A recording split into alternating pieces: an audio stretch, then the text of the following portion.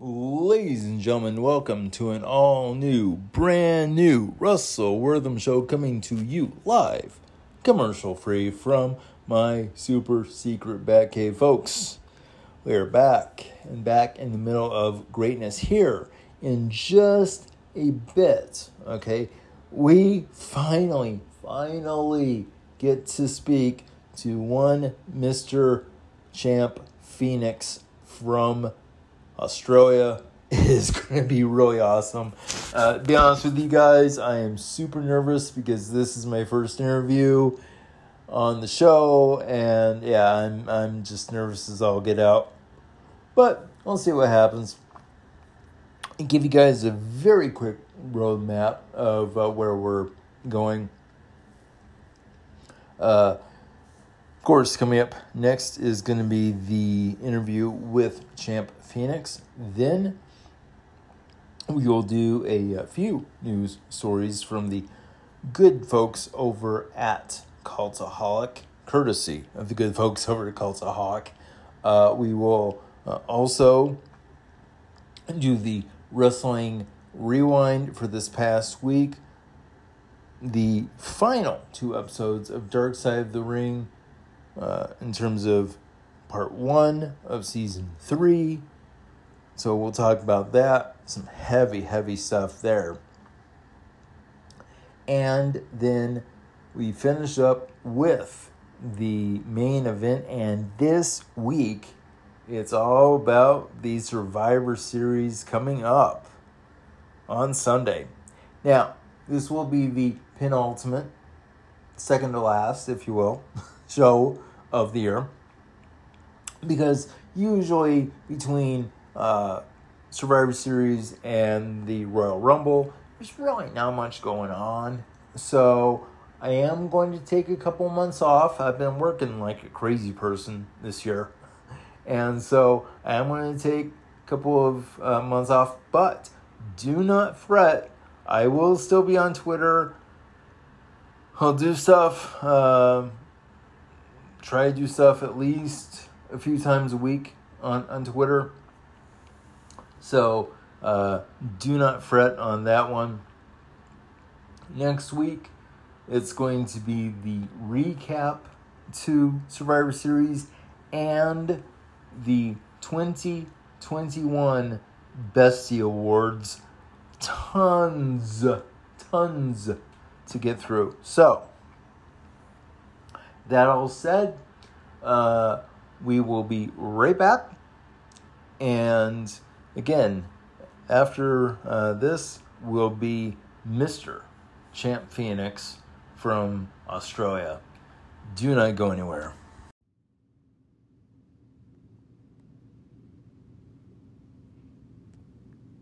Hey, Champ, can you hear me?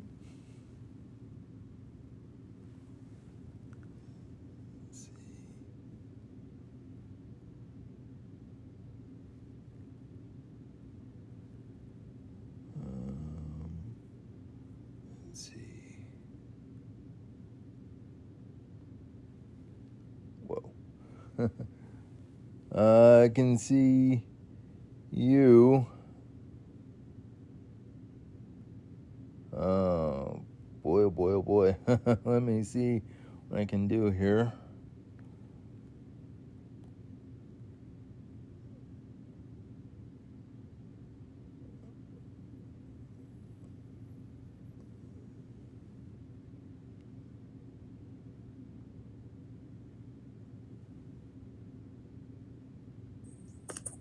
Hey man, can you hear me? Oh, yeah. How's it going, bud?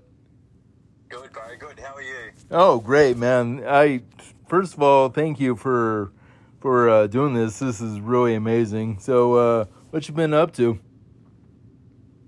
Nah, just training, man. I've got a big match coming up this weekend, so just been training for that. Same thing, like just trying to get my name out there, all that type of stuff. Yeah, very cool. Yeah, I was gonna ask you. So let's just start off. So, what's the event coming up this weekend? We've got a tournament, a middleweight 8 tournament. So I'm not a middleweight, but I've been chucked in it. The winner gets a shot for the middleweight title in the main event. Should be fun, man. Like, I'm the biggest guy in the tournament, so we'll see how it goes. Yeah. I actually came across on the QWA website, came across the event, and I saw the middleweight tournament was there. I'm like, I bet you he's going to be in this thing. So, yeah, that's very cool. So, yeah. Right. Well, it'll be good. Oh yeah, definitely. Well, hey, so let's just start off. So, how did you get your start in wrestling, both as a fan and then as an in-ring competitor? As a fan, man, I started watching when I was like, I would have been 5 or 6. My dad got me into it. And yeah, I was hooked, man, like ever since then. But when I remember when I first fully like got into it, was maybe WrestleMania 17. Man, I couldn't stop watching it. Like I watched that over and over. I reenact The Rock and Stone Cold. Like I used to reenact that match, man. So like just with the dummies and stuff at that age, I was only a kid. Yeah, so I was just hooked. And when I got into indie wrestling, I got contacted by a guy. I'd sent a message maybe 4 or 5 years earlier to this guy, because I'd done a bit in the early years, just training though. I'd travel to places and just kind of train, and then I sent a message to this guy. He owned a company down south, and I was going to go train. I never did. I never got around to it. I was doing pro powerlifting at the time, so I was focused on that. And then, yeah, years later, I get a message from this guy. I was at the gym, and I had like a message request. And I opened it up. I didn't know who it was from. And it said, hey, mate, we talked years ago. I'm looking to come to your hometown and start a company. And I thought, all right, yeah, cool. Like, I'm keen, of course. Yeah, and he came up. He started the company. I was the first guy there. We went in, and it kind of. He said, in his words, he wanted to build it around me. And so we built this he built this company. It got big, man. Like it got really big. A lot of fun for a year and a bit. But as you probably know, like politics in the indie scene, like yeah, man, like that. A lot of that happened there, and I'm not one for that. Like to get, you know, I stay separated from that stuff. So everyone was kind of involved with it. I was looking in. I thought for myself, like there was many other promotions around that were a lot better at the time that I wanted to get into and kind of further my career too. And the thing with the politics and stuff in the indie thing is like like places have beefs with each other, if you know what I mean. Oh yeah. So for me to be able to go to these places and not be involved with the beefs and the politics was hard. So I made the decision to leave that place. And the way it was kind of going and being run, like it was going down, like anyway. So, and just a lot of negativity towards me during that time too. So yeah, I decided to leave, and ended up in QWA. That, like, long story short, I ended up in QWA, which is one of the best in Australia. The crowds are massive. Oh yeah, like everyone's top notch. So and there's not not really any of that petty stuff going on as well. It's very very professional. Out of all the places I've worked, anyway, it's a place to be. So. Oh yeah, yeah. Well, speaking of QWA, I've been watching some of that on YouTube, and you're right; those crowds are massive. I mean, they really get into it, don't they? Yeah, man. Yeah, it's nuts. Like, on the videos do no justice. Like, if you're watching the YouTube, Mm-hmm. Yeah. Yeah, the videos don't do justice, man. Like, when you're in there, like even in live or when I'm in the ring and like I get that peak pop and I look around, it's just unreal, man. Oh yeah, absolutely. So hey, speaking of training, is there anybody that we here in the States might know that you've trained with or that you've worked with in the past? Yeah, Carlito.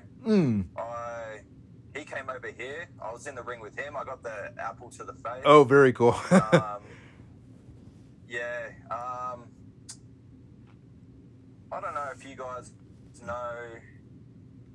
I've done like a seminar with Damian Slater. He was in the WWE, the Cruiserweight Classic. Oh, at one point. Yeah.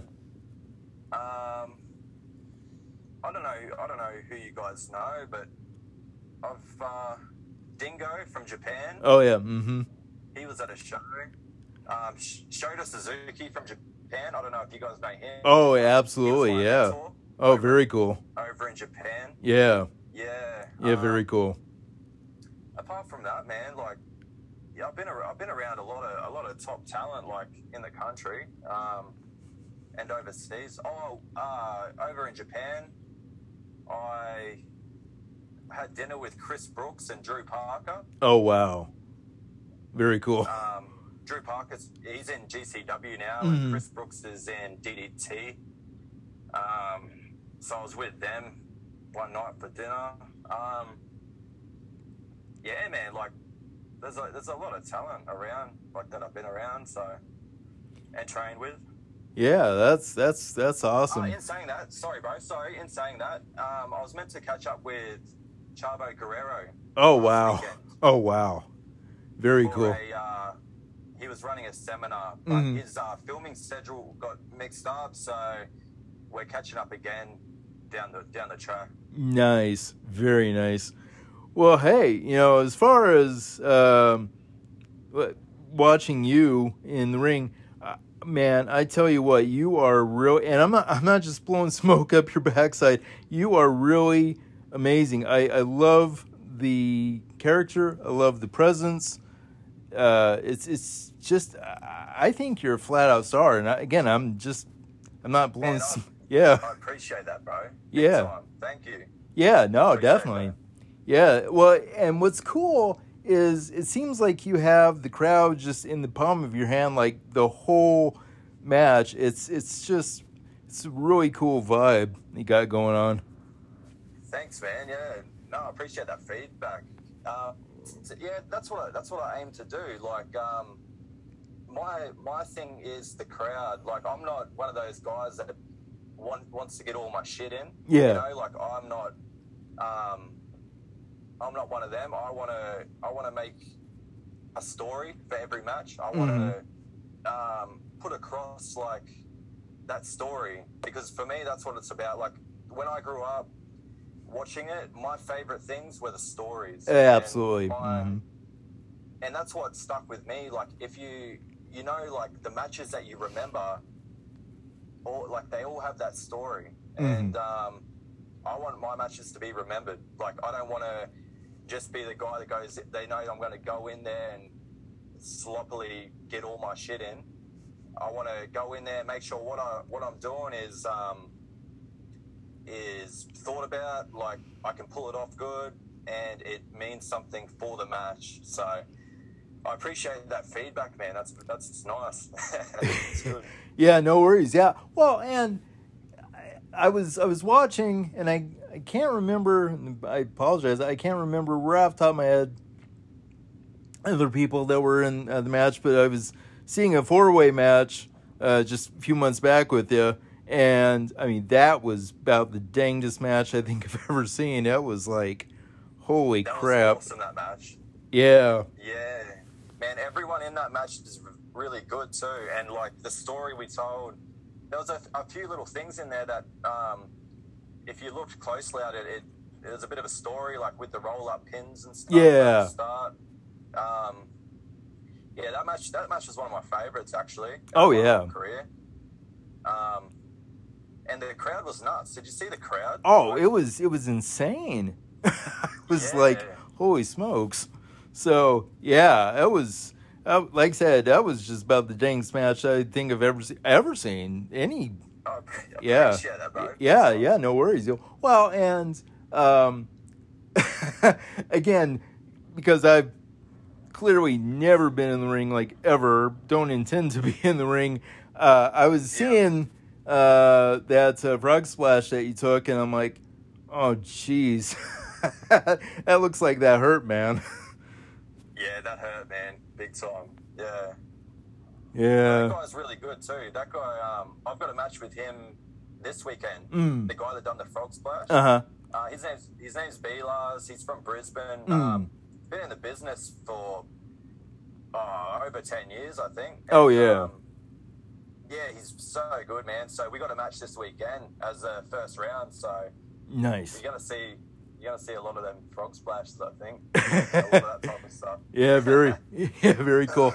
Yeah, I was seeing all the roll ups at the beginning of the match. I'm thinking, okay, we're off to a good start here, because sometimes we're on. Right. Because sometimes when you have like a triple threat or you have like a fail 4-way or whatever, it's like, I don't know, there's just a lot of dead time, and they, like you said, you want to get your shit in. It's just kind of like, okay, well, now what? Because you can go from like spot to spot to spot to spot, but people know that if you're telling a story, that's going to really engage people. I tell you. Yeah, I know what you're saying, man. I agree. Like, that's what I thought about before that match too, is in the triple threats and the fatal 4-ways, there's always so much dead time. Like, there's a story, but it takes a bit to get into it. Like, if you watch the triple threats and fatal 4-ways, so to start it off hot like that, and even you're saying too, like it's like, well, we're on. So. Oh yeah. Yeah, so that drew me in. I was like, because I was already going to watch it for you, but that just drew me in. I'm like, okay, all right, this is great, and the action was. I mean, I never saw one like lag. It was just like action all the time, and that's what I love, So. And even if there was a lag in it. It was filled in with like what was going on in the story. Mm-hmm. If you notice that, like even the part where I got eliminated, and instead of kind of just lagging backstage, I got that ref. I done that ref thing, and the ref told me to get out, and the crowd exploded and whatnot. So there's all that happened like in the spare space. And that's what it's all about, man. Just making that story. Oh yeah, totally. Well, hey, speaking of the ref, I tell you, so tell me about your ref. That's a really cool gimmick you got going there. The ref, I can't even remember how that came about. Oh no, actually I do. We had a faction at one stage called the Prodigies. We were the tag team champs and whatnot. Mm-hmm. But we had a group of I think 4 or 5 of us. We had a guy from Chile, South America in it. Uh-huh. His name's Mad Max. Mm-hmm. Had the ref. We had a guy, JME. No, actually, we had more members. We had Rage, Kelly. We had like 6-7 members maybe. Anyways, one match I had, the ref, he went rogue, so he went heel. Helped me out in the match. and he joined the Prodigies. So then, like, after that kind of thing, we got him involved with the matches and stuff. Like when I would come out, there's heaps of matches going back that he gets involved with, and it's really cool, man. Like the crowd got to the point they hated him. Like as soon as he would come out and do another match, he was already over. Like the crowd just hated him, bro. So that was a real cool element when he was in it, and getting him involved and stuff. Like the heat was nuts. So yeah, that's how that came about. He just turned and joined in our group. I tell you, it's like you say, you know, the crowd just, I mean, they absolutely hate the guy. That's something else. It's pretty wild. Yeah, man, big time. So, yeah. But that's another thing too. Yeah. The video does no footage. The video does no justice of that. Like in real life, the crowd. There was people trying to fight us in the crowd. Oh, like, I bet. At one point, we would have guys trying to fight us, man. Oh, yeah, I bet. You know, so, well, as far as your indie work, where do you see indie wrestling? I mean, I know there's like AEW, there's Impact and all that, but what's the scene like down in Australia?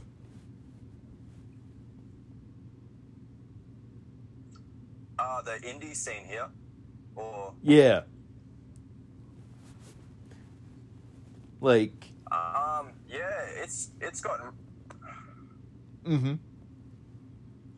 Sorry, man. The thing's cutting out a bit. Oh no, you're fine. The indie scene here is really good. It's especially QWA. QWA is really good. We've got, like, as anywhere, we've got places that don't draw any crowd. Like, they get maybe 10, 15 people. We've got places that are really good. They draw a lot of crowd. All their talent are training every week. They're all top-notch. I avoid the places that are, like, I don't know, not professional, not professional, but just I don't want to get in the ring with untrained people. Oh yeah, don't train and stuff. Especially what I've done so far. Like I don't want to go down to that level. I want to keep it at a top level. Don't go backwards. So QWA is that's where I'm at for now, and. As you've seen, man, like everyone there is top notch. Everyone's training. Everyone's trying to better themselves in kind of every aspect, and it's run professionally, man. So that's the type of places I look for. I don't want to go to the places that like no one cares. They just rock up, sloppily have their match. Like everyone's getting injured. Yeah. And luckily, there's not many of them around. But you got to watch out because they're still there. You don't want to accidentally wind up in a show that's like that. So I avoid that. But the indie scene in general is really good. We've got a lot of top talent guys here that have been around the world. Like you see a place called PWA that's full of talent, man. Like them guys have been to Japan, AEW. One of the teams there just joined Will Ospreay in the faction that he's got. Yeah, so we've got a lot of that. Over in Perth, we got like some guys that have been to WWE, Japan. So there's a lot of talent and a lot of knowledge around. And the good thing is that those guys, everyone that's been somewhere and done something real cool, are willing to help everyone else out that wants the help. And that's the thing. Like a lot of guys here that are in these weird places, they don't want the help, and they already think they're at a level, they already think they're better than they are, and that's a bad attitude. Like that's a weird attitude that I've seen in the scene. Yeah. Especially when I first came in, is like the attitude of we don't need help, we're already the best, like the ego. So myself, I'm always open to learning. I'm always looking to learn too. Like I'll watch matches. They might not even be as good as me, but they might know something that I don't know. And I watch their matches with that mindset too. Like even new rookie guys, I've learned something from. So the indie scenes, yeah, we're lucky. We've got a lot of good talent for Australia, because Australia never used to have an indie scene, really. Like it never used to be known. And only in the last few years our guys have gotten out. Some of them have gotten out overseas, and Australia's getting a good name, like, you know, Jonah, those other guys in NXT, Grayson Waller. Oh, yeah. He was here for years. Yeah, he's been around for years, man. In like those scenes down south. So yeah, Tony Storm, all that. Like one of my trainers actually trained Tony Storm. Oh, whoa, wow. That's crazy. From the beginning. So, yeah. So it's good. Indie scene's grown, and everyone that's grown and gone somewhere, they either come back and help out, or they get our name out there more while they're on that big stage. So.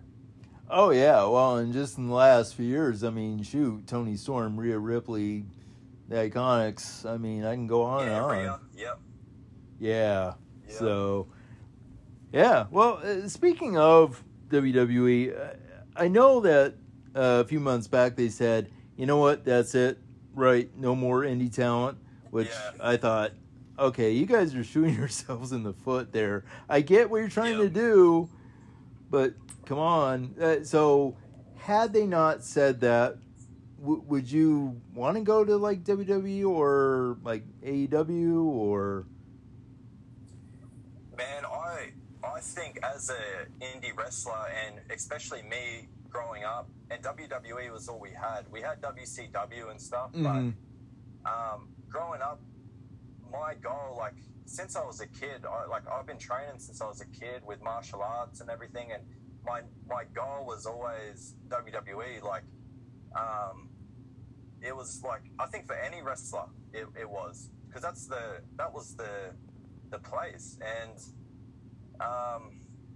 it's a shame, man. Like, honestly, when they broke that news, it's like, why? You know, why? There's so many like pro wrestlers around and you need that experience to translate it. Like, you see okay, so if they want to hire guys that aren't indie wrestlers and are just athletes or whatever, that's like fine. But there's little things you learn from the indies, like in the ring, and that you can't learn just by not wrestling. Like, if you're getting these guys on TV, there's little things that, like, stuff can go wrong, and you got to know what to do. Like, you can't just train for a year and go on TV. It's just it'll be sloppy, man. So I don't understand the decision. WWE was always the goal for me. Always. It's always, as far as I know, people that want to get somewhere, it was a goal, and that's been cut off now. But in saying that, AEW's come along, and AEW is amazing. Oh, and yeah. Like, honestly, like, AEW's my new goal. You know, at the same time, before WWE made the announcement, AEW was still a goal. It's like, you look at, like, the talent, it's amazing, man. Like, the talent there, and it's just getting bigger. Oh. It's getting bigger, and honestly, it reminds me a lot of, like, the Attitude, like, Ruthless Aggression era kind of thing. And yeah, absolutely. that's my type of style. WWE has gone, I don't know, it's not what it used to be, in my opinion. Right. But in saying that, I think it's a shame for everyone that they've cut that off and they're not hiring indie wrestlers. I don't understand why, because there's so much talent and so much experience that you don't need to worry about teaching that or pulling it up. You don't need to worry about, like, these guys messing something up on TV that shouldn't even be messed up in the first place, just because they don't have the experience. So, yeah, it's a weird one. I don't understand it. Well, and, you know, kind of playing off of what you said about, you know, the guys that, you know, are only there for like 6 months, year, whatever. And, you know, I look at some of these guys, yeah, they're big, but it's kind of like, great, you're big. And can you move in the ring? Can you talk? No? Okay. Guess have at it. Exactly. Yeah. Yeah, exactly. Like they're big and they're athletic. Cool. But the timing that you get from the indies and even just the knowledge of pro wrestling, myself, man, in like only a few years, I've learned things that I never would have known. And I understand that they're getting trained by top level guys and they're around that all day, but experience with anything trumps anything. Like, you can't teach certain things. So absolutely. Yeah, I don't understand it, man, at all. Wow, right. Well, and you know, last thing I'll mention about the indie, and then we'll go on. But you know, people like Adam Cole, I shake my head at, and I'm thinking he was over like nothing in NXT, and you guys are like, well, we kind of don't like him being on social media. We don't like him being on Twitch. And I'm thinking, that's the least of your problems. You know? Yeah, man.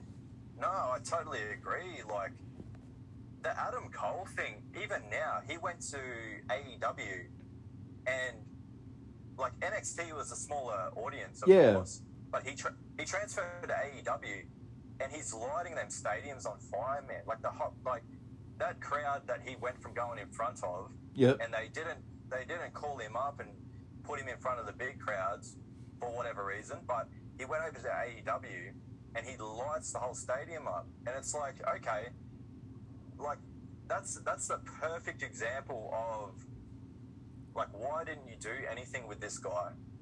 Because look what he's doing now. Oh yeah. You know what I mean? Well, even Karrion Kross. Oh yeah, that was just insane. When I heard that he got, yeah, man. It blows my mind. He had the whole thing going. Well, yeah, it had everything going, you know. And what blows my mind about Karrion is, I mean, like in NXT, he had that really cool entrance with Scarlett, and you know, just the whole vibe of the whole thing. I'm like, okay, this is really cool.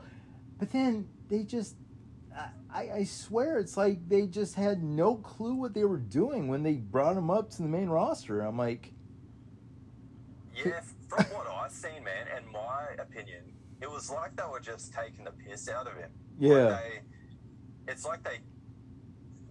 I reckon it was an attitude thing. Like, I don't know if he rubbed someone the wrong way or whatnot, but it was like they were just playing with him, man. And same as Keith Lee. Oh, jeez, like, yeah. Something's not right. Yeah, and kind of being in the indie scene and seeing similar things happen with people is like, I think they were just, like, taking the piss. And after he got released and stuff, you seen him, I don't know if you've seen that comment he done about the helmet. Oh, yeah. Mm-hmm. Yeah. Yeah, so that like, kind of solidified my thoughts on it. Like, yeah, you know, he kind of knew they were taking the piss and whatever, but I guess you got to make it what you can, you know. Chicken salad out of chicken shit, they call it. Pretty much. Well, you know, what I think happened to Karrion was, I think it was one of the last matches he had in NXT, and they said, "Oh my gosh, he looks like a gladiator." And I think somebody up there was like, "Huh, gladiator, cool, let's do that." I'm like, "No, let's not do that." They could have done it a different way. You know what I mean? Like, how they did do it was like, okay, like the suspenders, man. I don't know.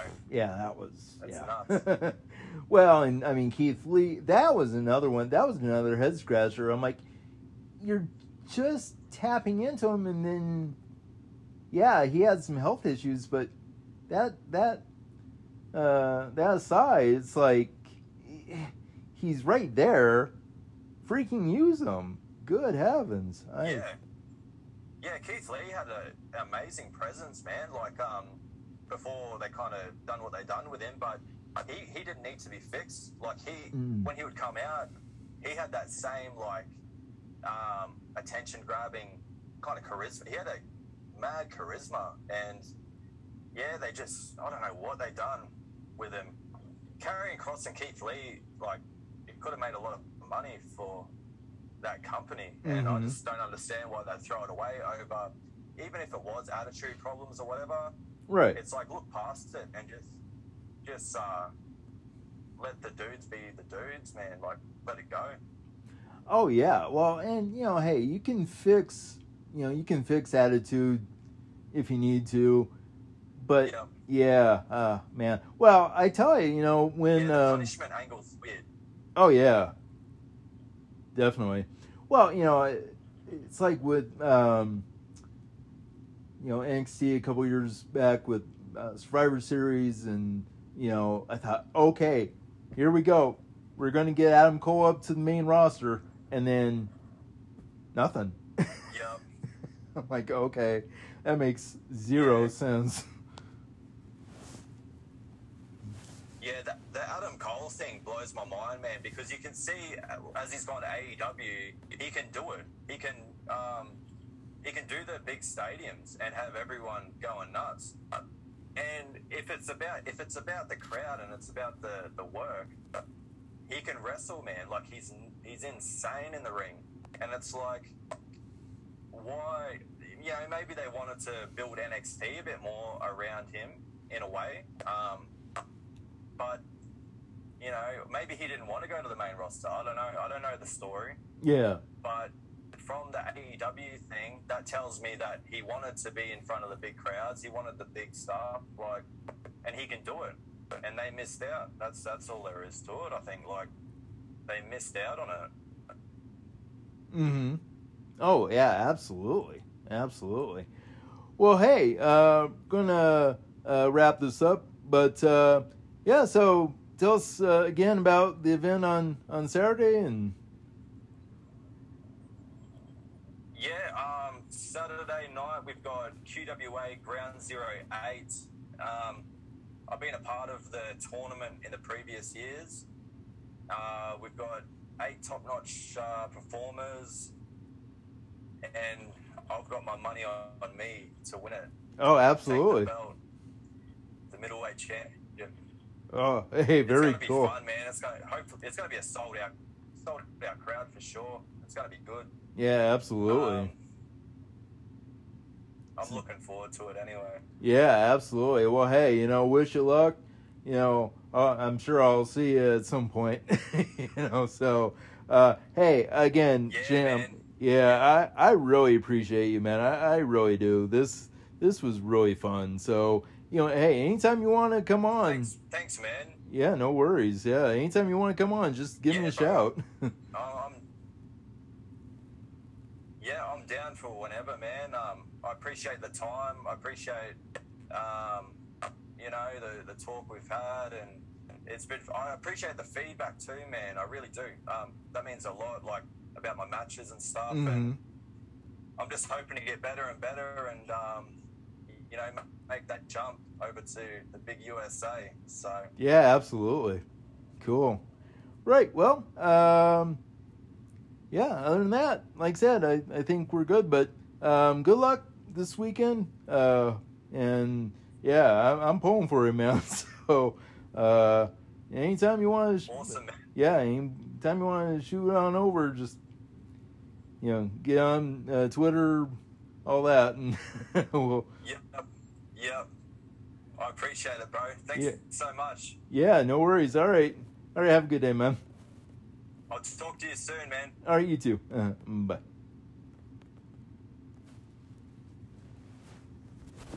All right, folks, that was the extended interview with Mr. Champ Phoenix.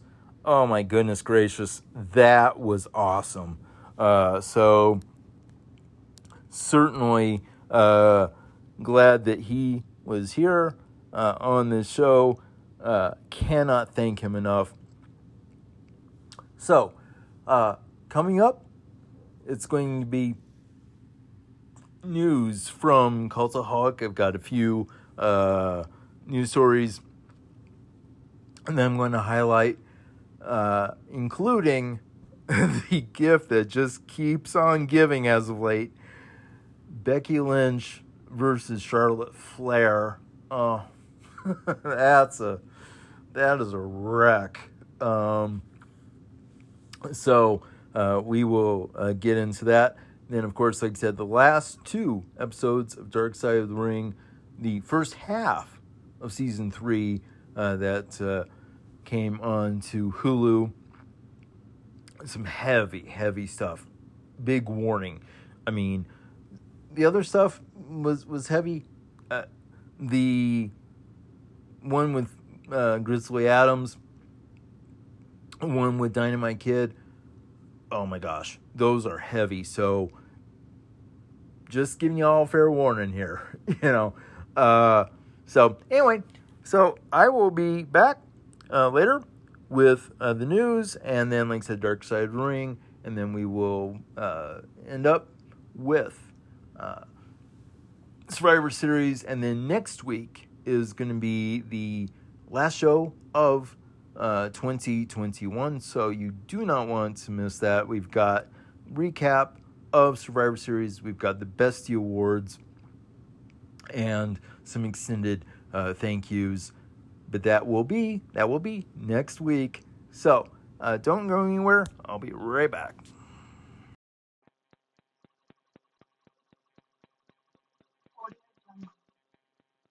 All right, folks, we are back with the news.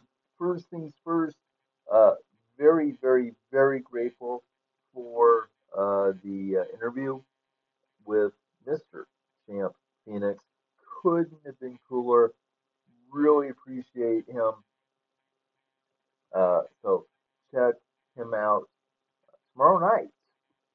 If you're over in Australia, check him out tomorrow night. Queensland Wrestling Alliance. Uh, and it's gonna be really cool. So there is that. So grateful for him and giving me some of his time. Now we go straightway to the news and a couple of different things. We've got the saga, and it's turned into a saga between Becky Lynch and Charlotte Flair. And then, of course, we've got the situation with the count releases late last night. So, I've made a bit of an executive decision as far as whether or not to, uh, whether or not to talk about the Charlotte and Becky during the news segment. And I've decided that I'm going to move that actually back to the Survivor Series. So we have that going for us. So let's get straightway to the people that were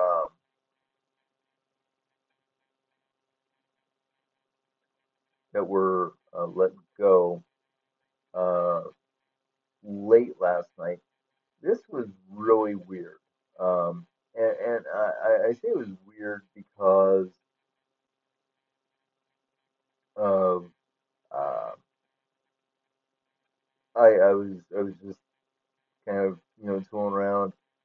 got I got an alert from uh, got an alert from uh, Bleacher Report. Sorry, I'm trying to find the people that were let go. Um, but yeah, I was seeing uh, that, and I thought, huh, that's weird. And saw that was it was on social media. Um, and I thought, oh, oh okay. Um, and but I thought, well, that's it's not really being reported by any other wrestling organization, so it's not confirmed by WWE. It's not confirmed by Cultaholic or What Culture. Um, but then eventually it got to that point where it's like, okay, yep, this is confirmed. This is what's going on. And I just thought, okay, that's just that's just insane. So uh, this is what I saw, um, or well, uh, Sean Sapp broke the story um last night, and that's I mean he is obviously one of the most well respected uh, wrestling journalists. Uh, he breaks WWE news like all the time. So very, very, very credible. And I thought, okay, well, um, what's what's going to happen? And it was just kind of like that's that's just really insane. Um,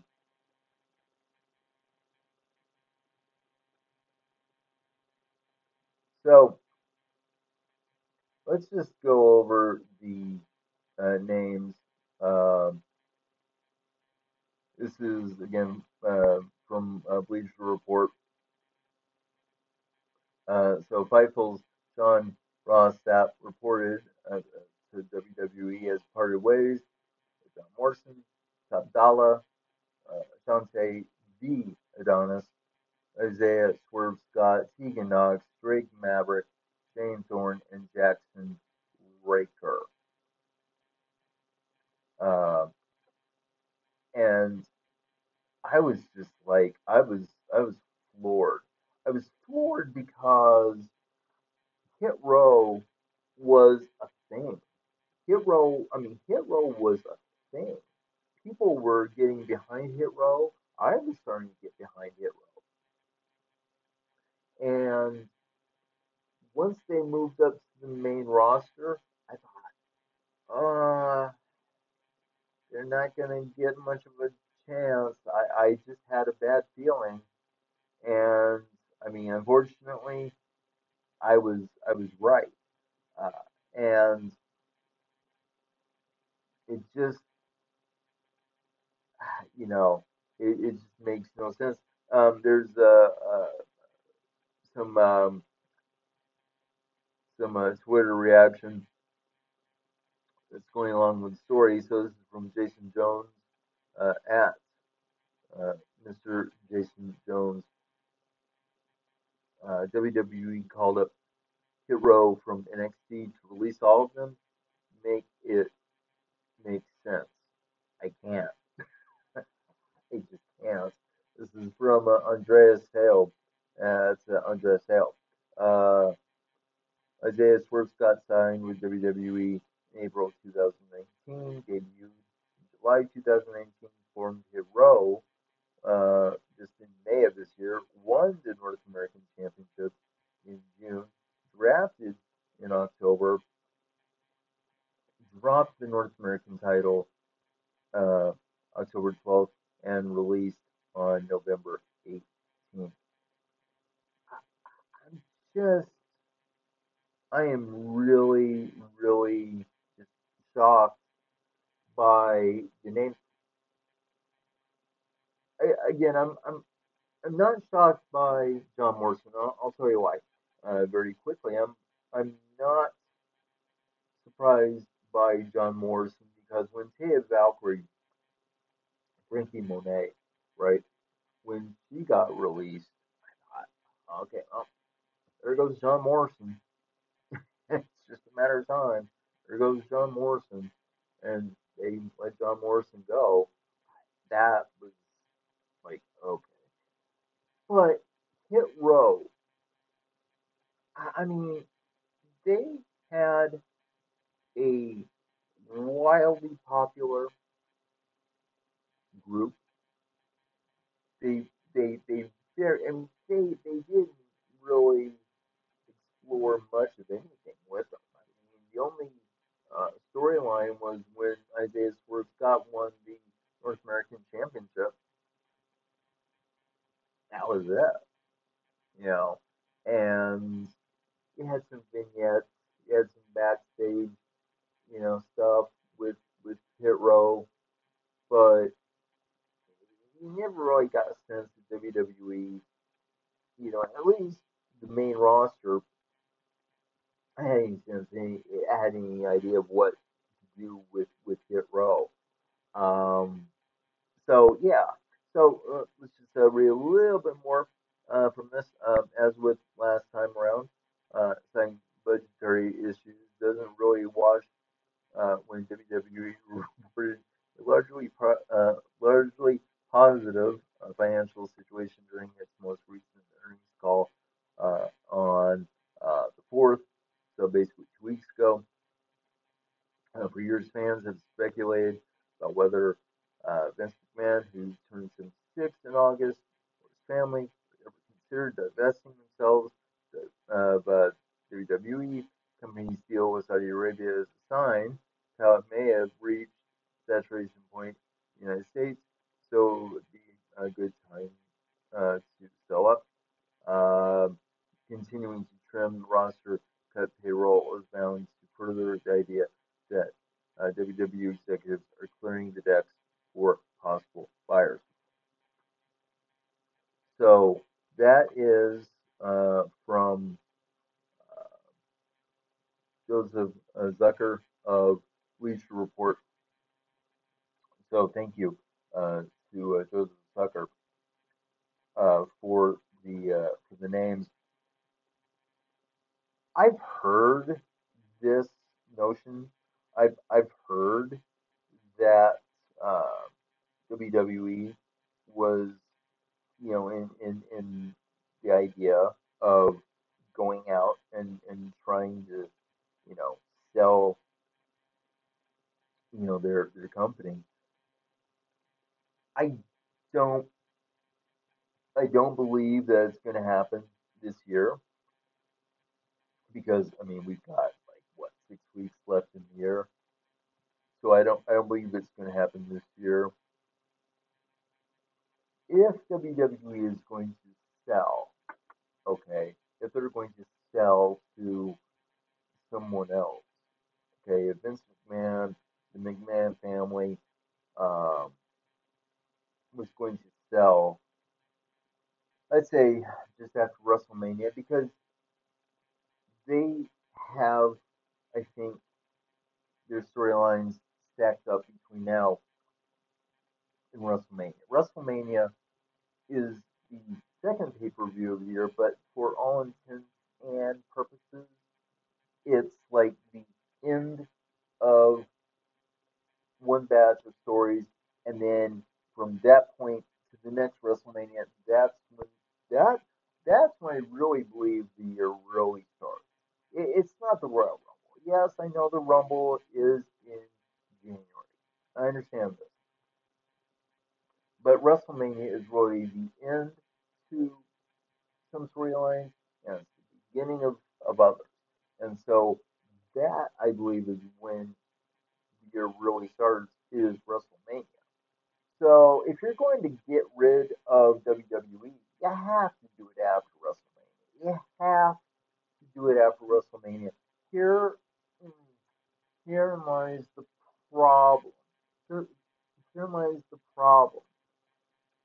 The problem is, well, okay, so if you have these storylines from now to WrestleMania all lined up, then if you sell, I mean,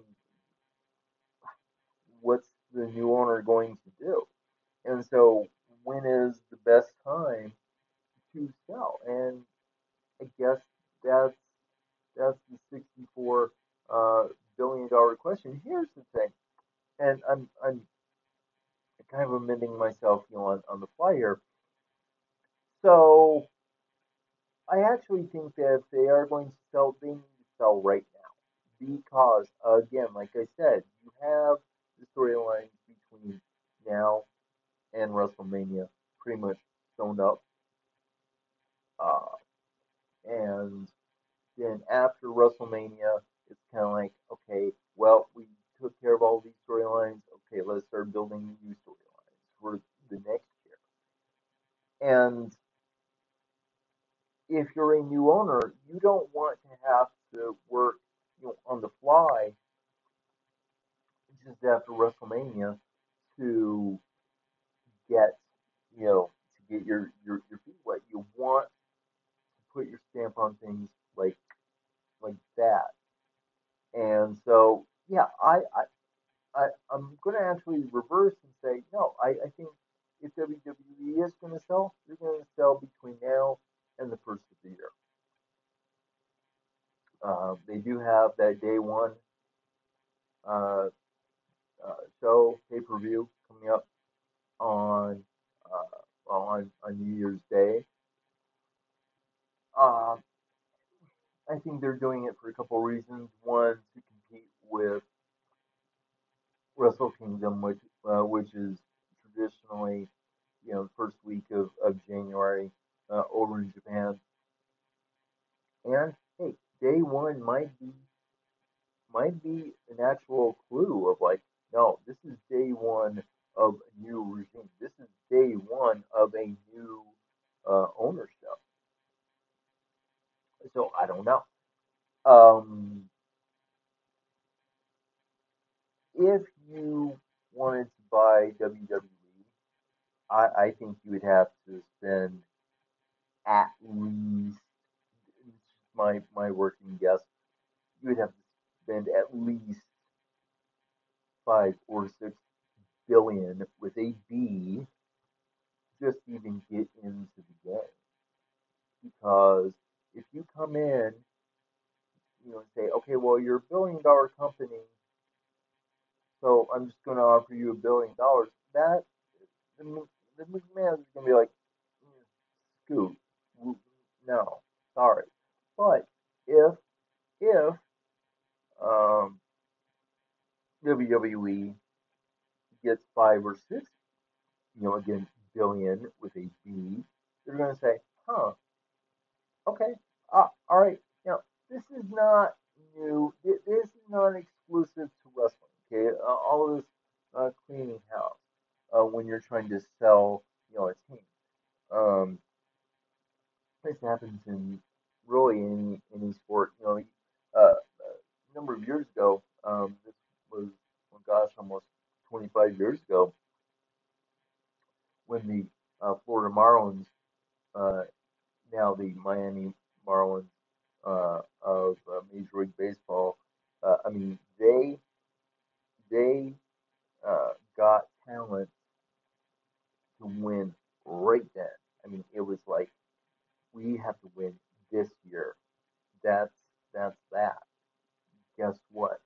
They win, and then they just start selling off players left and right. You know, so it happens. And so I don't want to hear budgetary cuts. I don't want to hear budgetary cuts. I want to hear, you know what, we are looking to sell.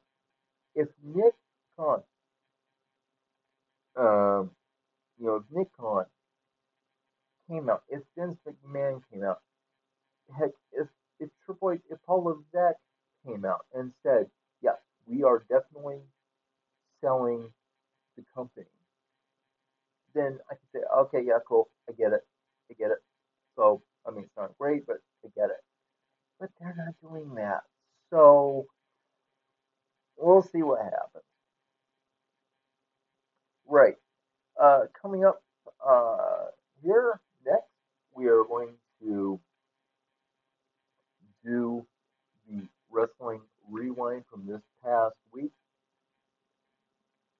Dark Side of the Ring after that, and then we will finish up with the main event, and that's Survivor Series coming up this Sunday, only on Peacock. So don't go anywhere. We will be right back.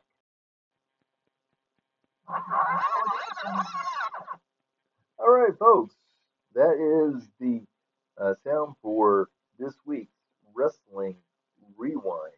And uh, just to give you guys an idea of what we do, if you are brand new to this here show, uh, on a weekly basis, I go over not that week's action, but the week before, so you don't have to go back and rewatch. Now you can, obviously you can rewatch, but it's a lot of watching. Holy smoke! So I kind of condense things down best I can, so you guys have a general idea of what is going on with various storylines. Right. So we start off with Raw. Seth Rollins comes out. He says, I told you that, I could get this contract to face Biggie. And oh, by the way, don't trust Kevin Owens. He is not who he says he is. Never worked. It didn't work for Sami Zayn. Didn't work for New Day to trust him. This guy is just a stone cold, personality, and don't trust Kevin Owens. And that led to Kevin Owens coming out saying, "Yeah, no, uh, I'm here to fight. I want to fight you."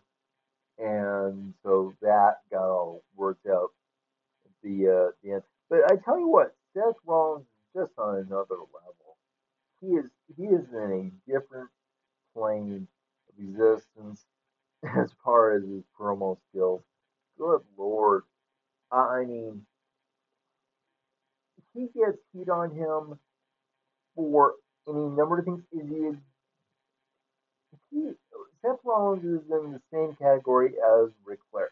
He's a great good guy, a great baby face, if you will, but he does an even better job being a bad guy, being a heel. So uh, Seth Rollins just on another level. Uh, can we just please, please, please, please? I'm begging you, please stop with pointless tag matches. Yes, I understand that uh, you've had, some movement with the Raw Tag Team titles as of late with RK Bro, with the Dirty Dogs, with the Street Profits, with Omos, and with AJ Styles. I get all that, and I appreciate that. I really appreciate that. But it just feels like if there's no stakes involved, I mean, it just feels like it was just a filler match. So I just kind of skipped over that. Next up, Dominic Mysterio uh, goes in and he loses his match. Dom is doing good. He's doing good, but the criticism of um, criticism of Dominic Mysterio, at least for me, and this is not anything about Dom as a person, but more as a wrestler is I think he's in over his head. I think they rushed him to the main roster because there was this whole narrative of you know Ray saying, "I want to work with my son. I want to do something cool with my son. I want to be tag team champions with him. It would be a great, great, story." And it was. It was. Problem, problem though, is now that Dom is pretty much starting to veer off and do his own thing. It's kind of like, okay, well, yes, you were trained by one of the absolute very best, very, very, very best of all time. Um, but I don't know. I really wish that Dominic Mysterio would have gone to NXT for 6 months, a year, top, really learn the ropes, really learn from, and hey, you can have you can have Dominic Mysterio still paired off with Ray, have Ray down in NXT, kind of as a mentor slash manager, type figure, and it would have worked. It would have worked. That's not what happened, though, and I'm afraid that Dominic is a tad, not much, but he's a tad, a smidge in over his head. Can he get there? Can he get to that next level? Yes, yes, absolutely, 100%.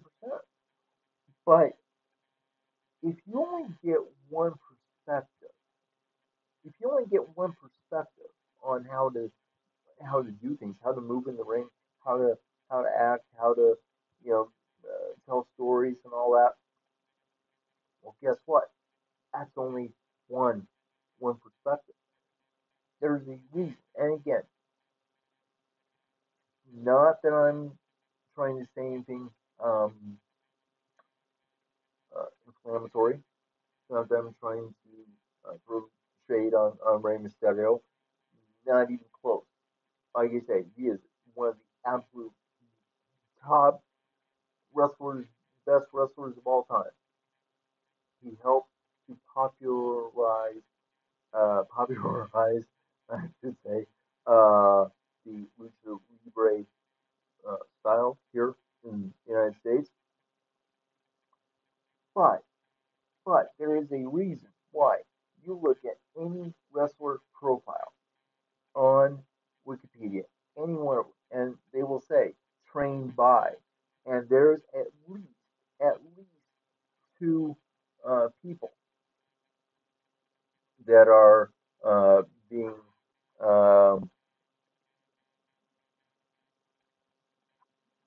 that are saying, okay, yeah, we're going to you know we're going to do this. Um, I am looking at uh, I am looking at Dominic Mysterio's Wikipedia page. Uh, he is, or he has been trained by Jay Lethal, Conan, Lance Storm, and Rey Mysterio. So I apologize. I only thought it was just Ray. I apologize. Again, I was not trying to cast aspersions on Rey Mysterio. I just thought it was only Ray. That. Uh, I only thought it was just Ray that trained him, but Jay Lethal, Conan, Lance Storm, those are amazing, amazing talents. So, hmm, I just wish that he would have gone to NXT first. Ray could have still done stuff with them in NXT. They could have been tag team champions down in NXT. Now, here's where this gets a little bit goofy, and that is that Ray has said, I don't want to face Dominic. I don't want to face Dominic. I don't want to face Dominic. Guess what? They're probably WWE's like, oh, sorry, Bray. We're going to have you two square off against each other at some point. Kind of like, did you not hear the guy? He doesn't want to face his kid in the ring. He doesn't. I, that just kind of was, that was just really just kind of just mind blowing to me. But anyways, we move on, onwards and upwards. Um, Chad Gable is just way too good. I love how he's doing things.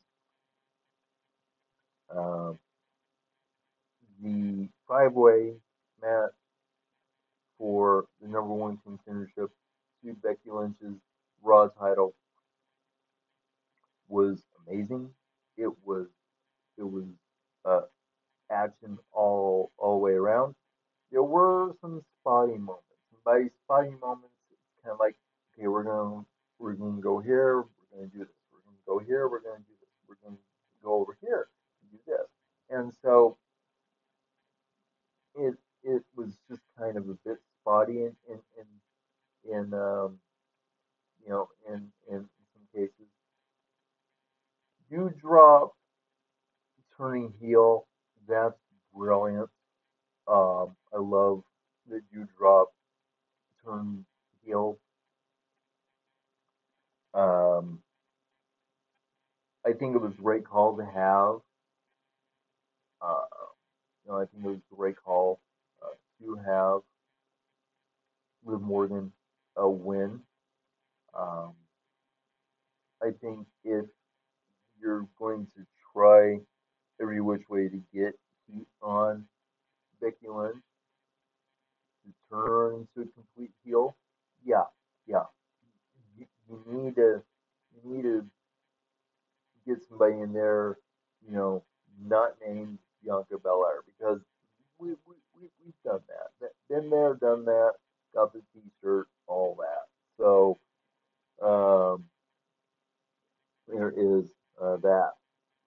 And then of course KO versus Seth just absolutely tore it down. Um, NXT, yeah, the 6-person tag match, Toxic Attraction versus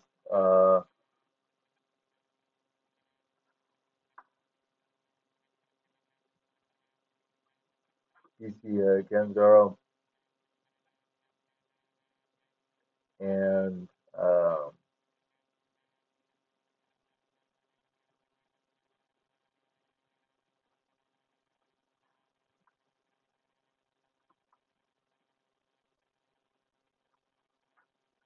so DC Ganzaro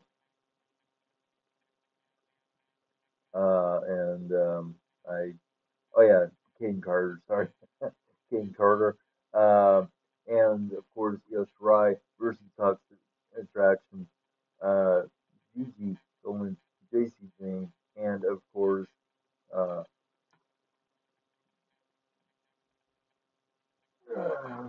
Mandy Rose. So it was a good match. It was high intensity. It was just really it was it was really good. And I think the difference between the 8-person tag match and the 6-woman tag match was that this was a built-in story. This wasn't just three or four teams just thrown together, but that it was uh, an actual story. Like, hey, I've got this championship, and everybody in this ring wants to go after that championship. So I think that was kind of how that worked. Both sets of titles, both the women's tag team titles and the women's NXT championship. So it made sense in that capacity. Um, Kaylee Ray is just killing it in NXT.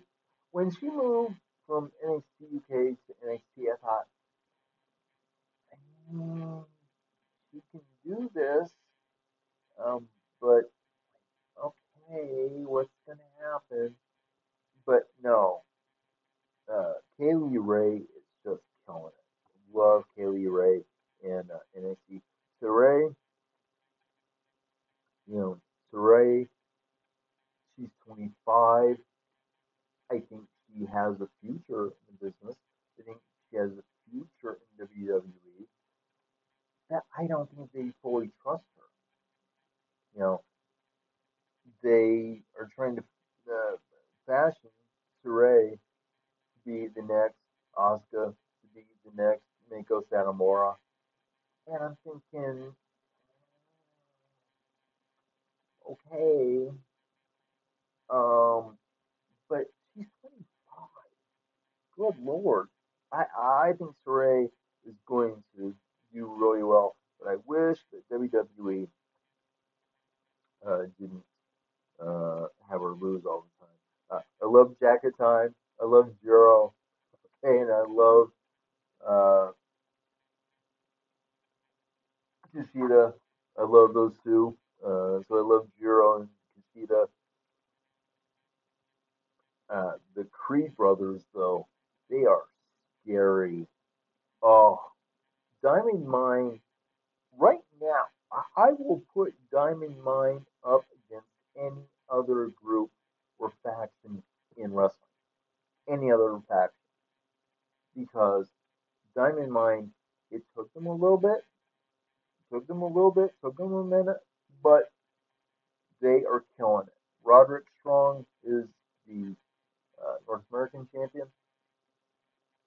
I think the Creeds, I mean, it's just a matter of time before the Creed brothers uh, are tag champions. Just a matter of time. Um, and yeah, so Diamond Mine, they are scary, scary good right at the moment. Sikoa is just a complete beast, and unlike his brothers, Usos, okay, unlike his brothers, the Usos, the crowd is going nuts for this guy. This guy is about the biggest baby face you can have outside of maybe a Braun Breaker. But yeah, Sikoa, yeah, he is just absolutely amazing. And I can watch Carmelo Hayes versus Pete Dunne all day long. Right, next up, very quickly, we've got NCK. I love the subculture entrance, the black and white, the video, the voiceover, subculture. I'm like, okay, that is so cool. It is a really cool entrance. I really love Mark Andrews. I love uh, Flash Morgan Webster. I love Danny Luna. They are really fun to watch.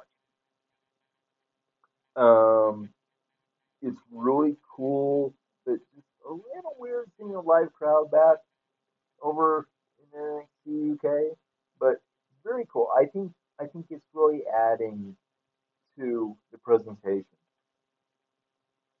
Um, that opening match between Mark Andrews and Nathan Fraser. Go watch it. Oh, go watch it. It is so good. Oh, it is it is it is just that good. It is a match of the year candidate. It was that good. It was that good. Please go back and watch it. I tweeted I tweeted at both Mark Andrews and Nathan Fraser, and they both, you know, uh, like my saying, hey, that was a sick match. Um, oh, just go watch it. I can't do that match any justice. Just go watch it. It was so good. And Mustache Mountain are now the number one contenders for Three Deadly's tag team titles. That is going to be an epic match.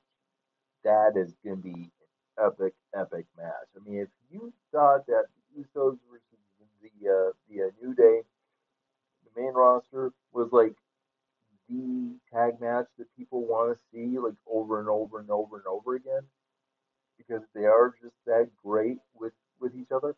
No, in NXT UK, it's pretty deadly. It's Mustache Mountain. I could watch that all day. uh, Finally, SmackDown, you had Sami Zayn. Sami Zayn is uh, just very entertaining. He really is. I wish that they would broaden him outside of the whole conspiracy theory thing. Um, but he is very entertaining. Again, if a tag team match doesn't make sense, if there's no story, if there's no stakes, I don't want to see a tag team match. I just don't. And then of course Charlotte comes out, says her piece. Now here's the thing that I thought that was so interesting about Charlotte Flair. You want to talk about getting heat on yourself? Tony Storm comes out and says, "Hey, well, if Becky Lynch is giving out title opportunities, how about you? How about you, Charlotte? I, I'm here. Let's do this." And Charlotte said, "Nope," and walked off. I mean, that is nuclear heat. That is nuclear heat. I mean, people just lost their minds when she said nope and walked off. It's like, okay, that's how you do it. That's how you get heat on yourself. It was so good. Loved it. um, so anyway, that is that. We will be back, and we will be doing Dark Side of the Ring. Now, I've got to be um, upfront and all that. These last two episodes of the first half of season 3 of Dark Side of the Ring dealt with some heavy, heavy stuff. I mean, any episode of Dark Side of the Ring does, but Shadow Grizzly Smith, Dynamite Kid, they deal with some heavy stuff. So get yourselves into a good place, okay? Get yourselves into a good place. This is not going to be fun. This is not going to be pretty. Um, Talking about these last two episodes, but we will be right back, and we will talk about Dark Side of the Ring.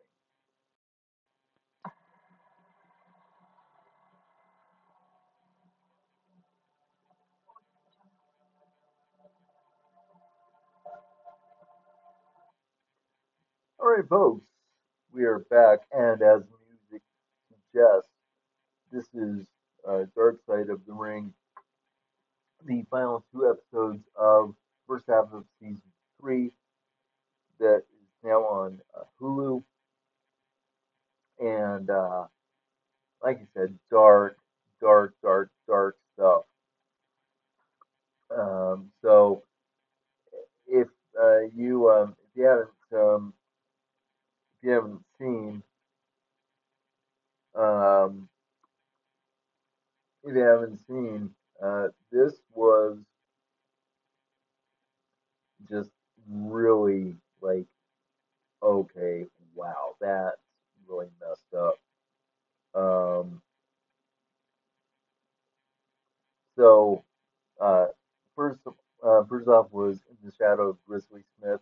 Who is Grizzly Smith, might ask? Well, he's only the dad, father of Jake Snake Roberts, Sam Houston, and Rockin' Robin.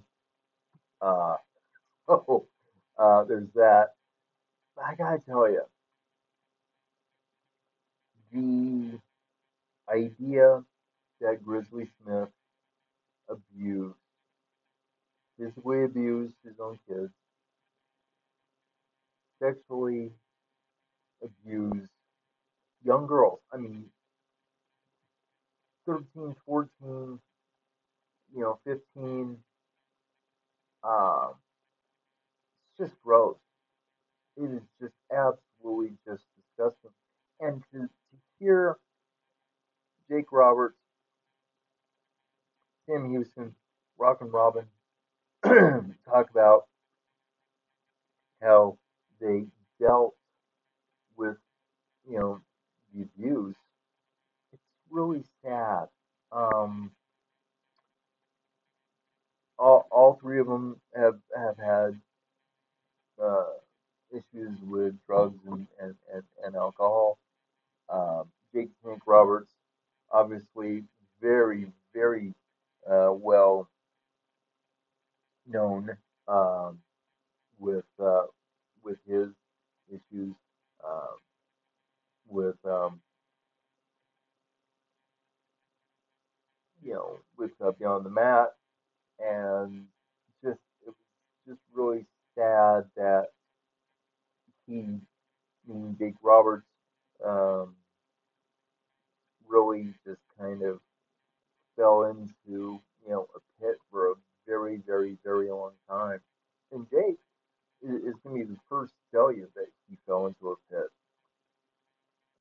Um, so to me, to me, um, it's it's really interesting how you know Jake Roberts came out on the other side, obviously with help from Diamond Dallas Page, Scott Hall, uh, and Jake got into just phenomenal shape, working with DDP, working with Scott Hall, really reclaimed, his life.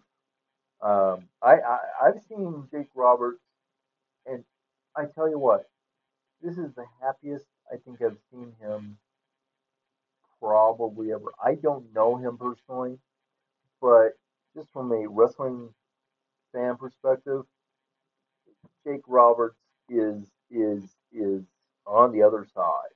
He has come out and he is he's good. He is very, very good. He's working now with AEW, um, which I think is phenomenal. Jake is, I believe he said in uh, in the Shadow of Grizzly Smith, Jake Roberts uh, said that he was apparently 10 years sober, which that is really cool. That is very cool. When I saw Jake Roberts um, at the induction ceremony of Scott Hall, I was looking at the both of them and I'm like, who could have guessed? Who could have guessed even 10 years ago that we were going to see Scott Hall and Jake Roberts in the same room at the same time, and they were both going to be looking good. Um, wow, I couldn't have guessed that. I honestly could not have guessed that, but it was interesting that uh, Jake said, you know, emotionally because of the abuse that like in terms of my emotional growth, I'm still basically emotionally speaking, I'm like still stuck at 12, 13. That is really sad. And unfortunately, and this is the part that's kind of heavy, really heavy. Uh, People that and I won't say any names, okay, out of respect and all that. I won't say any names. I know people that have been abused. It is not fun. It is not okay. And you have to deal with the trauma, you have to deal with the grief, you have to deal with all that, and then seem like you're somewhat functioning. I mean, my gosh. Um, so, but I have heard that, emotionally speaking, it does stunt your emotional growth. Um, and then Sam Houston, you know, uh, went, went to prison for number of years. Um, like I said, Rock and Robin had her issues, and they all said, "Look, we want to reconnect. Yes, we are all siblings, but we aren't really close. I want, all three of them, Jake Roberts, Sam Houston, Rock and Robin, all of them said, I want to reconnect with my sibling." And that was a really cool moment. So again, if you're going to watch In the Shadow of Grizzly Smith, just again, it it will be traumatizing to some people.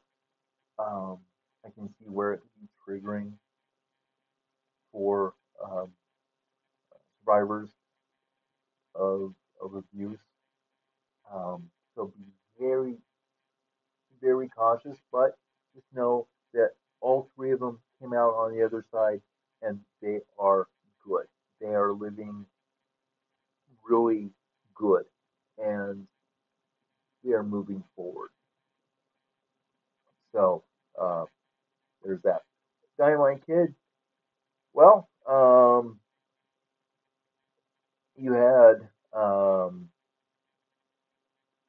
you had, a guy who did just absolutely everything.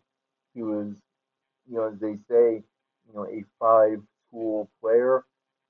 Dynamite Kid uh, helped to popularize. I can't say that word.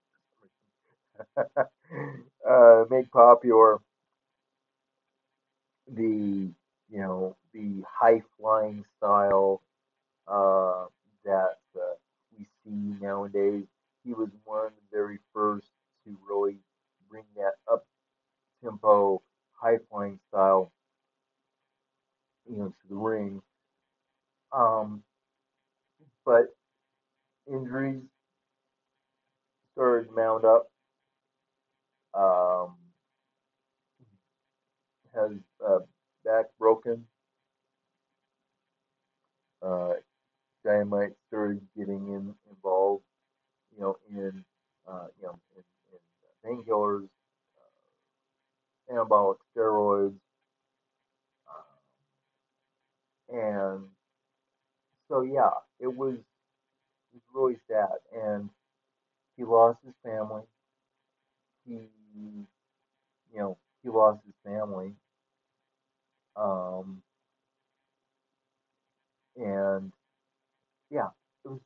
really, really, it's really sad that Dynamite um, lost his life. Um, but you know, um, that's what happens when you take one too many bumps. When you go out and you get beat up too much, then you start using painkillers and start trying to do whatever you can to basically shut the pain off. Just so you can even move. So there is that as well. Um, so that is Dark Side of the Ring. We will be back with the main event, which is Survivor Series. And so don't go anywhere. We'll be right back. Time now for the main event. All right, folks, we're back with the main event. And of course, this Sunday only on Peacock, we have Survivor Series. And we've got, it's like 6 matches. We're going to go through each one of them. And I'll give you my thoughts on each one. So, first up is the men's 5-on-5 Survivor Series elimination match. You got Team Ross. You have Seth Rollins, Finn Balor, Kevin Owens, Bobby Lashley, and Austin Theory, who replaced, was going to be, I think it was Rey Mysterio, then it was going to be Dominic Mysterio, but Austin Theory replaced the Mysterios, going up against Team SmackDown, Drew McIntyre, Jeff Hardy, King Woods, Happy Corbin, and TBA, and that will be decided tonight. The fifth member of the SmackDown men's team. Um, both Xavier Woods, King Woods, and Becky Lynch, both of them have said, you know what, the brand, the brand Survivor Series idea just basically run its course because it's 5 random people on both sides, and we are just past the uh, the draft, so there is no brand loyalty. It's not like, oh my gosh, I've always been on SmackDown. I love SmackDown. I'm gonna fight hard for SmackDown or Raw, either one, and it just feels like it's just 5 random people on each side. I remember growing up as a kid, and I'm dating myself here, but it was the mid to late '80s when Survivor Series started, and it it it meant something because you had established, long-standing, established storylines, rivals on either side. They had legitimate, heat on each other. Maybe not personally, but professionally, character-wise, they had heat with each other. Uh, there was, like I said, a built-in storyline. It was really cool, team names. It made sense. And then, you know, there was one year where you had, the Ultimate Survivor, you know, but that only happened one year. I wish they would have like one overall Survivor, but just this whole Team Raw, Team SmackDown. it's getting a bit old. But what King Woods and Becky Lynch said, both of them said, was, "Hey, look, let's have some stakes. Let's let's make this like a thing." So the winning team, you get the last 5 slots, of the Royal Rumble, which is all well and good. But I was listening to the good folks over at Cultaholic yesterday, I believe it was, and I agree with what they said. They said, in one of their videos, they said, "Yeah, but you don't get the surprise factor. Yeah, but you don't get that surprise factor of, you know, oh my gosh, it's fill in the blank. Oh my gosh, it's fill in the blank." But I see where Becky Lynch and King Woods, Xavier Woods is going. That we got to interject some sort of stakes, into it. Don't just throw in 10 random people and say, okay, and whatever. I mean, let's let's get some stakes here. Uh, the women's side got Team Raw, so that's Bianca Belair, Rhea Ripley, Liv Morgan, Carmella, Queen Zelina, and of course they just spun that 5-way for number one contendership for the Raw Women's Championship, going up against Team SmackDown, Sasha Banks, Shayna Baszler, Shotzi, Natty Knight, Art Wilson, and Tony Storm. Again, bit hodgepodge, just bit hodgepodge for my liking. So, just a bit hodgepodge. Next up, and this is the one I really wanted to address. Oh my goodness gracious. It is Becky Lynch, the Raw Women's Champion, versus Charlotte Flair, the SmackDown Women's Champion. This thing has devolved quickly. It is just devolved quickly. So let me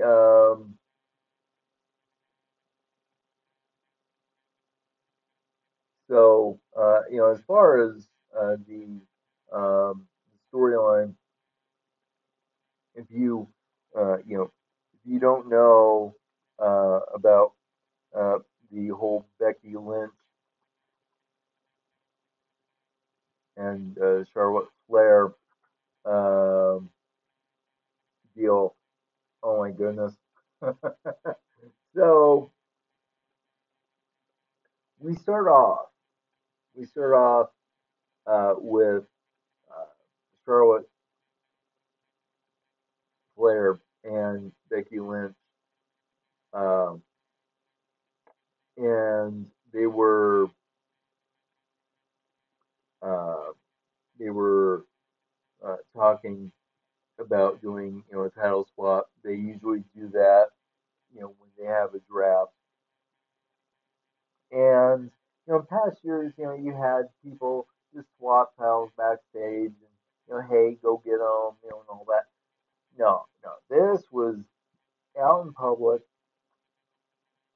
and the original plan, okay, from what I've read and heard and all that, the original plan for Becky and Charlotte was that Charlotte was going to hold up the title, the Raw Women's Championship. Becky was going to lunge and just rip it from Charlotte's hand and say, "See, I'm Becky Two Belts again." Kind of pop the crowd and all that. But what happened was Charlotte just tossed the title. She just tossed the title down, kind of like, "No, I'm not going to just no, no, no."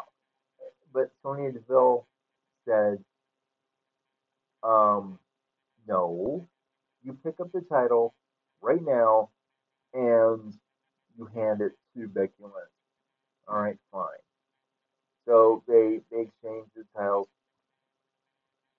and uh, they go backstage, and according to Becky Lynch, this was not a physical confrontation, but it was certainly a verbal thing of like, you know what, um, we're going to, um, we're just going to really, hash it out, and we're going to really, get into a heated argument. Charlotte had to be escorted from the building that night, so we were off to the races. And then, let's see if I can go back here,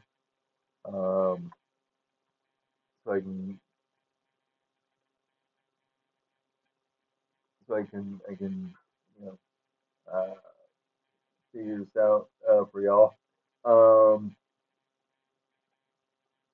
so there was that, and then this is from Aiden Gibbons of Call Hall. I'll just read it. With the real life issues between Becky Lynch and Charlotte Flair having risen to the surface in recent weeks following their first school title exchange uh, on October 22nd. SmackDown, Charlotte Flair has responded to reports that she is difficult to work with. Following a question about her dominance and confidence rubs people the wrong way, Flair replied, quote, yes, it obviously does rub people the wrong way. If I were a man, it would rub people, or would it rub people the wrong way? No.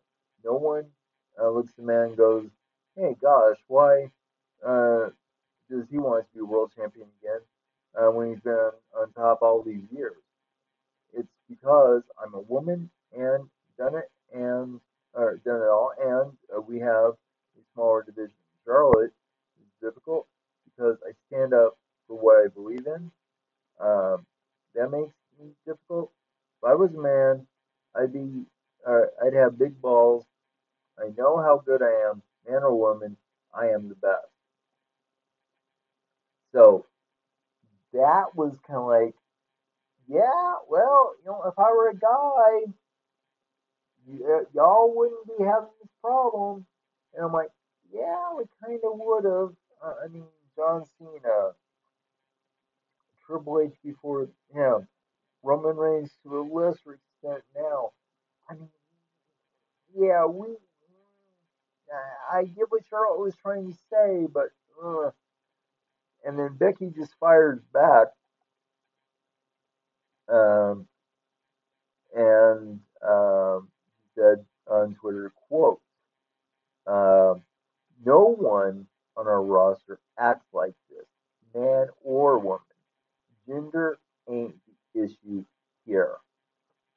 I mean, wow, shots fired. Um, and it's just gone back and forth. Um, let me see if I can find this out between Charlotte, or not Charlotte, but it's Becky Lynch and Ric Flair, because they've gotten into it.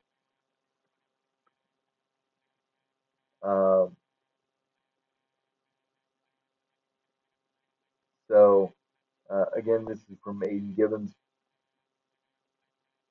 Big time Bex issues with Ric Flair's daughter Charlotte. Flair risen to service recent weeks, during which Lynch noted she no longer trusts Charlotte Flair. Rick then suddenly commented situation earlier this week, saying, "I think I'm going to have to make her personally see beat the piss out of Charlotte. I don't think so, sister. Um, or sorry, let me start again. Quote, this is from Ric Flair. Think I'm going to have to make the trip personally to see you beat the piss out man, big time Bex, or whatever you call yourself, there's not enough choreography in the business to save you, Becky Lynch. Um, and then Becky Lynch fires back on Ariel Hawani's show, and I mean, there was a lot to unpack on that one. But she said, "quote Look, I saw the tweet. I know the one you're referring to, the one I'm kind of referring to, and I looked at it and I wrote a response that would have been quite biting. And I deleted it and I let it go because I think it's really sad because this is a legend at one point. This legend, a 16-time world champion, Ric Flair, is now jealous of me. It's cool for me, and is now trying to use me to get clout to promote whatever he has going on next because he's dug himself into a hole with other things. So I kind of was just like, let me um, let him out of it because it's kind of sad. I think it's sad. Uh, ooh. And then, then Ric Flair comes right back and says, quote, on Twitter, quote, so disappointed. I did this out of respect for you, Becky Lynch. I made you millions, and it made you millions and made me nothing. After 4 years of being the man, the company doesn't own it. Neither do you. I'll always be the man. Ask your husband. I mean, shots fired. Some people have said, well, are we getting played here? Is this a work? And I'm like, no, no, pretty sure it's not a work. But here's the thing, and I cannot do this justice. But go, just go to YouTube. Okay, go to YouTube, type out Becky Lynch, Ariel Hawani, or Becky Lynch interview, whichever, and just watch it. It's about 48 minutes as the crow flies. It is fascinating. I mean, my gosh, it is fascinating to listen to Becky Lynch. So um, go watch it. Oh, it is. I mean, it is. I mean, I will say this. This is one of the parts that I thought that was interesting. Uh, Talking about Charlotte Flair, Ariel Hawani said, "So you guys aren't friends?" No. Well, you were friends, right? Well, yeah, but we're not now. And beyond that, I don't even trust her. If you don't trust your dance partner, if you will, in the ring, that's a problem because you have to trust each other because you have your life in their hands, they have their life in your hands in the ring, and you have to stay safe. There has to be the illusion of violence without it really being violent. And but there are shoot matches. I mean, just look at Charlotte Flair and Nia Jax not too long ago. Charlotte was ragdolled in that match. I mean, she was absolutely ragdolled. Um, so and Ariel kept trying to ask, well, what's going to happen? What's going to happen? What's going to happen? And I think Becky, quite honestly, like legit, quite honestly, was like, I don't know. I don't know what's going to happen because we don't trust each other. We don't like each other. We legit don't like each other. So all I can do is go in and be prepared for anything. So go watch the Becky Lynch interview. It is fascinating. Right. So moving on, Big E versus Roman Reigns. That's going to be a great two bulls going after each other as match.